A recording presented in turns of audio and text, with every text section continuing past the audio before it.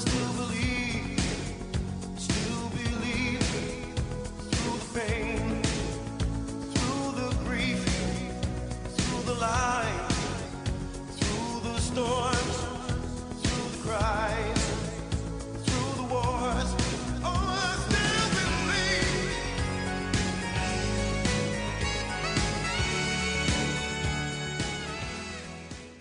Welcome to Beaver Does Movies. My name is James Beaver. Welcome to the show.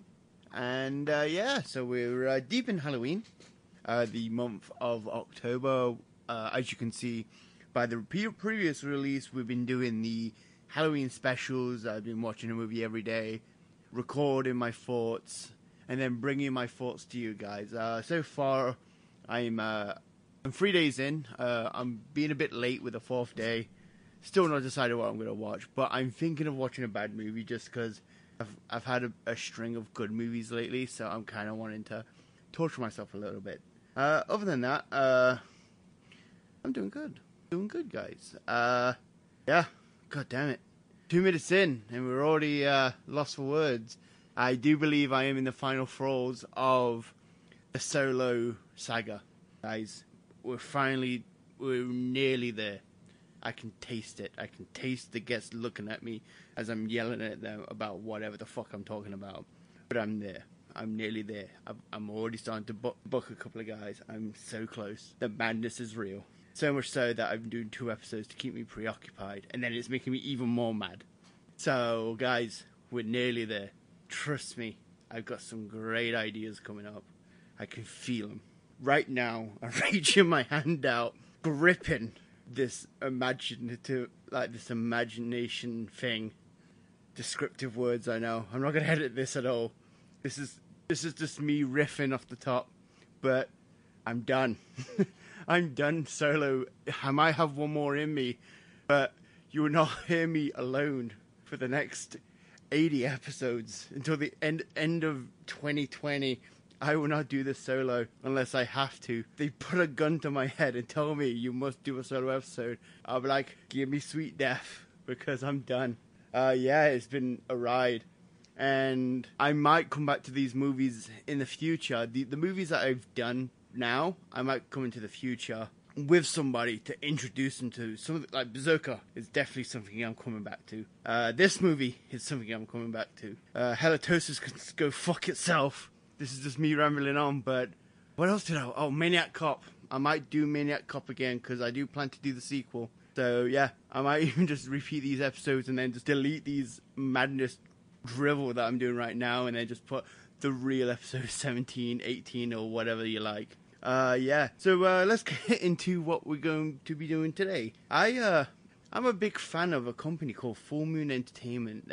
Famous for Puppet Master, famous for Evil Bong that we watched recently, famous for The Ginger Dead Man, anything involving puppets or like practical effects. Charles Band is involved. Charles Band is the owner of Full Moon Entertainment. He's the head guy. He writes everything, directs everything. Well, he writes all of it, or he'll have like a hand in directing. I don't know. I'm just going off the top of my head. And I found out they had a streaming service, and the amount of entertainment this man has given me, I've decided to put my hand in my pocket and throw it to him. So for like $9.95 a month, I signed up for Full Moon Entertainment's streaming service. And the gold that I found when I signed up and I found this movie, I've decided I found this movie and I'm like, I've got to watch it. I watched 1990's Robot Wars. 1993, I believe. Oh well, I'll get the full information on the next part, but yes. Get ready, guys. Robot Wars is here. Okay, guys, we are back, and let's talk Robot Wars. 1993, this movie came out, directed by Albert Band and written by his son Charles Band, owner of Full Moon Entertainment. This movie came out in 1993 with a budget, well, there's no budget unfortunately, but a runtime of 72 minutes. It was distributed by Paramount Home Video. I watched this on the Full Moon Entertainment stream service, starring Don Michael Paul, Barbara Crampton, Lisa Rinna, and James Staley, I believe. Messing up that one right now, I do apologize, James Staley. So let's begin with the summary. During a tour using a giant mech known as Mega 2, it is attacked by Centros, who are known as the bandits of this movie. The pilot Drake is trying to say that let's just run away, but the chief of the movie is telling him, hey, you gotta attack them, you gotta stop them. Using the giant tank, they start blasting, but eventually using the tank's laser, they manage to save the day. The next tour group arrives, including a journalist who is here to see a friend. Apparently there was a great toxic gas attack, which is like wrecked the Earth in 1993. And I actually found out that in 1993, that was when Matt Perlman had his first curry. Coincidence? I think not. So yeah, Drake constantly checks out the ass of this blonde that's on the tour and being like uber aggressive. Like, I keep saying like for fuck's sake, but he's just being really aggressive. He's just constantly looking at the ass, saying, hey baby. Basically saying to her, I am going to spank you and for giving me lip. She decides to give him lip by punching him in the lip and bloodying his mouth. And, yeah, he basically just offers to dick her down, spank her, and she replies, being the strong female character that she is, by punching him in the mouth. The boss offers to sell a robot to visitors from the Eastern Alliance who are mainly Asian. Apparently they were at war a while ago and they ended up coming together after a great war. And now they're working together. Blonde, meanwhile, says that something is fishy is going on. She believes there is a cache of weapons which are illegal because there was this big de-armament treaty signed between both sides when they joined together as one. Drake believes the Eastern Alliance are also weaponizing the Centros, the bandits of this movie, because he finds Eastern Alliance technology on their tanks. He begs the Chief to cancel the tour, but Chief tells him to take a vacation to somewhere known as New Chicago, because apparently it's very windy. Eventually then, join this weird kendo scene where the Eastern Alliance are just hitting each other with sticks using like the old Japanese style. Even though they're kind of Chinese, they have like kendo. It's anything Asian in this movie is equated to one like group. It's all these stereotypes into one group. It's a product of its time. Apparently, though, the leader of it is known as Wall-E. Yeah, as in the Pixar movie WALL-E, with one L instead of two. Apparently, he knows Drake very well. I think they might have fought each other in the war. It doesn't really explain. We also have Drake's co-pilot, Stumpy. And during an investigation with Drake, he does his best John Wayne impression by running out and yelling, "Remember the Alamo." And this gets enough attention on him for Drake to just shoot him from like underneath a garbage pit. Investigate it for any evidence that the Eastern Alliance is involved. Reporting to the chief about their findings, but he refuses to listen as Jake warns that they will be killed. But Wall-E and crew are already on board the Mega 2, and they are basically showing him how to pilot the Mega 2, so that when he buys it, he knows how to do it. The blonde and the journalist's friend start to investigate Crystal Vista for clues about the weapons. Crystal Vista is like an abandoned city that's still up. The rest are like rubble, but this one is the only pristine town on Earth.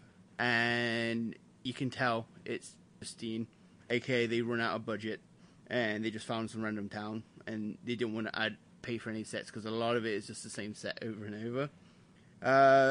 They leave, and then she goes back, and she's immediately caught by the Eastern Alliance and the Centros, because surprise, they're working together. Wall-E turns and holds everyone hostage, hijacking the Mega 2 and gloating at the chief. Wall-E begins blasting through the dome to get to the leaders, as Drake searches for the legendary, which has been mentioned before, Mega 1.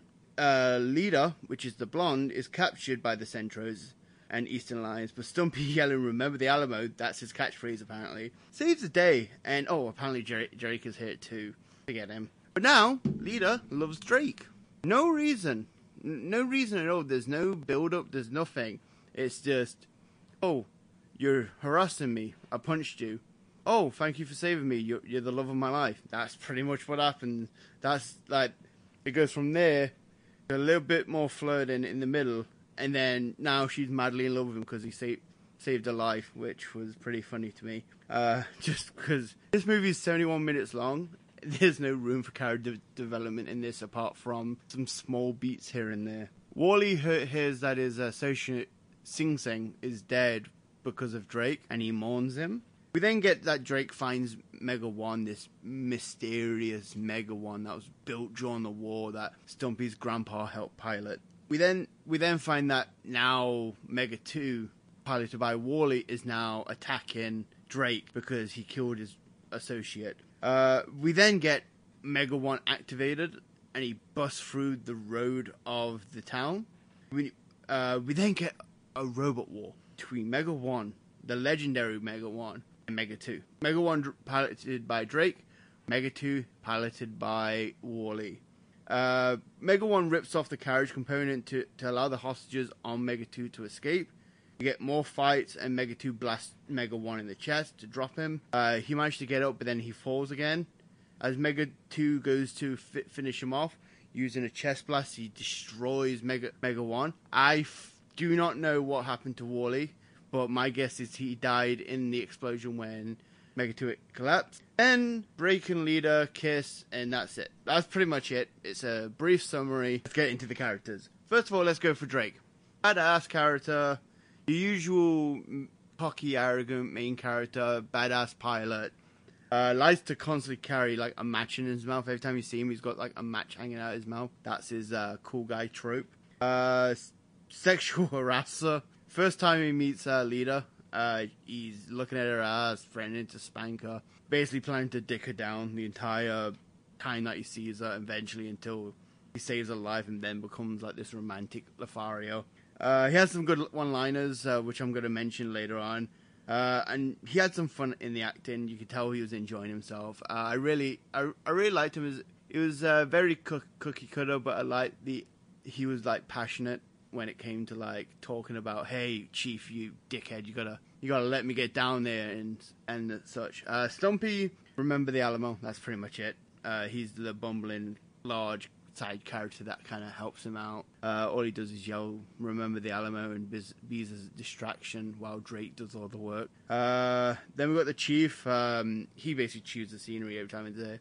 He's just constantly grinning and looking mean and being authoritative, even though he's a good guy. I was actually expecting him in this movie to be a bad guy. I thought it was going to be a turn where the Chief is planning to trap the Eastern Alliance by having the Centauros kill them. Turns out, though, they're the good guys all along. So, yeah. And then we get to the best character, Wally. Wally, he's a very Western Asian. He speaks English. The entire movie doesn't speak. The only thing Asian, he does is he practices kendo. He wears the full outfit and everything like that. But a lot of things he says are just very Western. Like it's just some American-born actor playing, someone from the East. He just chews the scenery though. Every time he's, I'll mention it later in the highlights, but just every time he's doing stuff, he's just got this grimace, or he's just cocky and arrogant when he says his one-liners, and he's fantastic the way he says things. The best points though, because when he loses, he doesn't have a final villain scream. When it comes to these movies, these cheesy, bad but good movies, the villain's got to scream. The villain has got to have this heart-piercing scream. Like all his plans are in flames. He's gonna die, and he's just letting it all out. Boar had won. The villain from Cobra had won. They're the hierarchy of best screams. This guy just went, eh. So yeah, that was the characters. The blonde was okay. I like that she punched Drake in the face. Lida.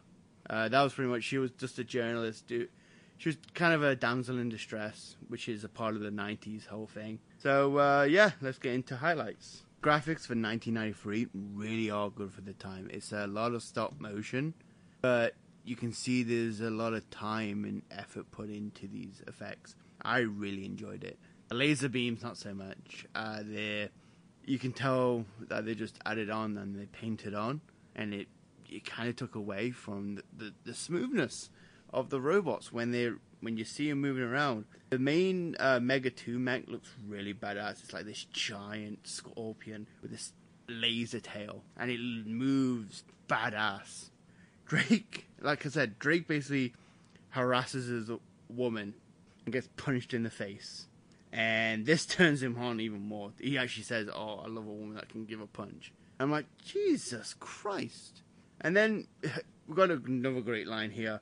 "Let me ask you a question. Was your daddy rich and your mama good looking?" And then slaps his forearm at him, basically implying that his parents' marriage was just a sham because his mom wanted his dad's money. I was like, Jesus Christ, man, leave him alone. He's just doing his job.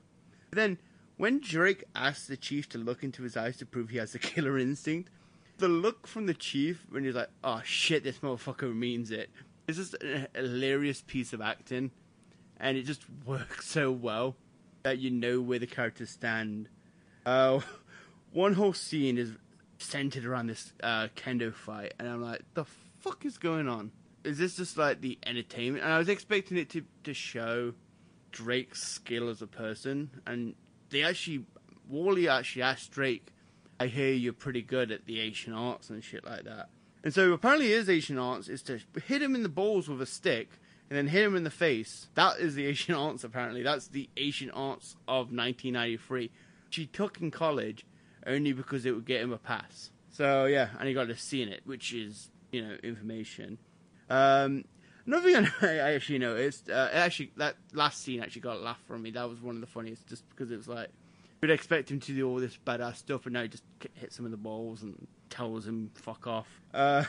So it seems the Centros are Hispanic, the Eastern Alliance is Asian, and the good guys are white. So I was like, this movie won't work today. It won't work today at all. You would need a couple of characters here, there, and everywhere, but it won't work today. The replacement pilot is named Will Bowles. That's the name they came up with. Let's go back to Crystal Vista, the abandoned city. Pretty much, they found a town that was cheap enough for them to film in. I wasn't a set, and they was like, let's just film in here and pretend it's an abandoned city. That was pretty much the whole thing. Because whenever you see this, like them walking around, everywhere's beautifully clean. Like no one's touched. Like they got a regular cleaner there apparently. Maybe because it's a tour. Because the robots go through tours on all the sections. Maybe as part of the tour, they have a couple of cleaners cleaning up the place so that people can look around. Some people play this really weird game. It's like Rock'em Sock'em Robots, but they have these like little like side pieces. When they touch down, creates this laser gate. And the robots are just wandering around, and eventually one of them drops, and that's the game. So it's like a Rock'em Sock'em combined with Beyblade, with lasers and robots. And I was like, kind of want to try that out. Drake is referencing, which doesn't surprise me in the context of the film, that his hero is Ralph Kramden. So, considering the way he treats women, you can kind of guess his character. Apparently in 30 years' time, as they're in Crystal Vista, they walk past this movie theater, and apparently in 30 years' time there's going to be 43 more Puppet Master movies in theaters, because as you can see on the marquee is Puppet Master 54. We're on 10 right now, I think 11. Wally just, as he's doing the demonstration for Mega 2, he just randomly yells, "Hot diggity damn," and I'm like, that's not very people still use that in 2041. They don't use it in 2018, the year right now. I don't even think they even used it in... Did they use it in 1993? Either way, don't use that. No one should use that. That's horrible. But Wally gets points just for busting that out. The Centros, as I noticed from this set point on, their outfits, high class. They're wearing khakis, black hoodies, and sunglasses.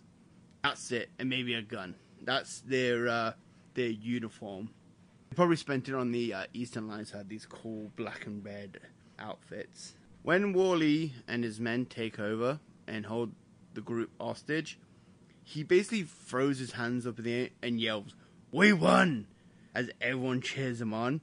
as he's talking to the chief, we're getting into the Wall-E quotes right now. He goes, "Next time I bow to you, you can kiss my ass." Then, when he talks about how he killed Will Bowles, he goes, "Bowles, he on what you call 20th century on ice." And he really, like, lets out that onto it. Yeah. And then, when he's driving to the dome to go attack the chief and everybody, one of the hostages is freaking out and wanting out. So he just decides to open it so the motherfucker can just drop out, and then you just kind of you just see him like laughing to himself. It comes time for the chief to finally ask Drake, "We need you back." Drake is hungover during this entire scene and is asking, "The fuck are you doing here?" And they're like, "It's his office." And he's like, "Oh fuck!" It's just hilarious that he's just completely fucked off his ass, hungover, and he's just being a belligerent asshole to the chief. Which in the context of the movie, it works because he was always right and they didn't listen to him. Wall-E, as he's driving, he pulls these scenery chewing faces as he's like grimacing and just like, you know, touching buttons. And he's owning it. He's owning it. And I was like really looking forward to the fight. But unfortunately, the fight was very lackluster, as I will tell later. But there's no close-ups of him like struggling as he's doing it. So I was really disappointed that the one thing that I was looking forward to, which was the fight, was a big letdown.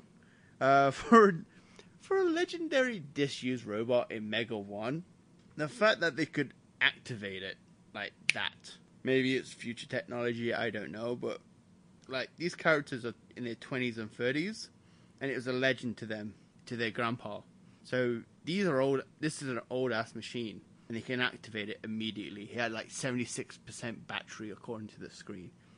Then when Wall-E sees, you know, reintroduces himself to Drake, he gives line of the fucking movie. He goes, "Peekaboo, I kill you." And I had to pause and just leave for a moment because, legendary quotes. So the look of Mega 1, it kind of looks like Shockwave from Transformers. Not the one that turns into the cassette, the one that's left on Cybertron. Giant robot, 2 legs, kind of like a square, rectangular head.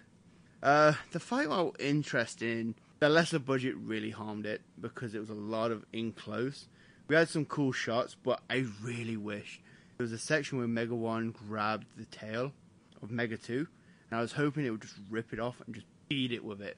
Unfortunately, that didn't happen. It just did like a chest blast and blew it up.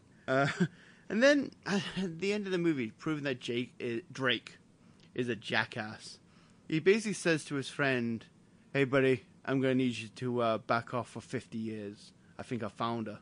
And I'm like, so what you're saying is, I got a girlfriend now, fuck off.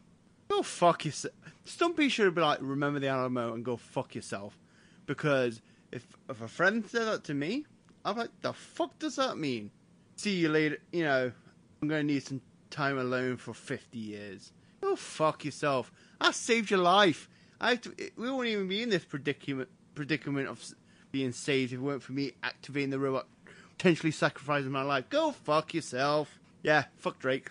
But then, bit of retribution. Apparently Drake's first name is Marion, which is made fun by Lita. And then, that's it. That's the end of the movie. That's the highlights. We finish on a credit, and one of the credits is for Centro's main man. Apparently he's the main man. And that was it. That was the movie. I really enjoyed this movie. The final fight really suffered, but the effects were great. For a Robot Wars movie, the Robot War was lackluster, but the characters and the acting was really cheesy, but a good cheesy, a fun cheesy. You just got to see this for Wall-E. He is great. Despite not screaming to his death, he had some great lines. "Peekaboo, I kill you." I'm actually planning to do an end of year rewards, and I'm going to do a best villain, and that's going to be like the top award. That's going to be the top award, best villain, and Wall-E and Boar are like neck and neck right now. So yeah, I will be right back. We're just going to be doing some updates and small chatting, and then I can tell you all to get out of here. Go back, guys. Welcome back. Hopefully you pause this episode, found this movie, and watch the greatness of Robot Wars, because I recommend it. Funny enough, another great movie, Robot Jox, is made by the same company, involves a lot of the same writers, and I believe the director too.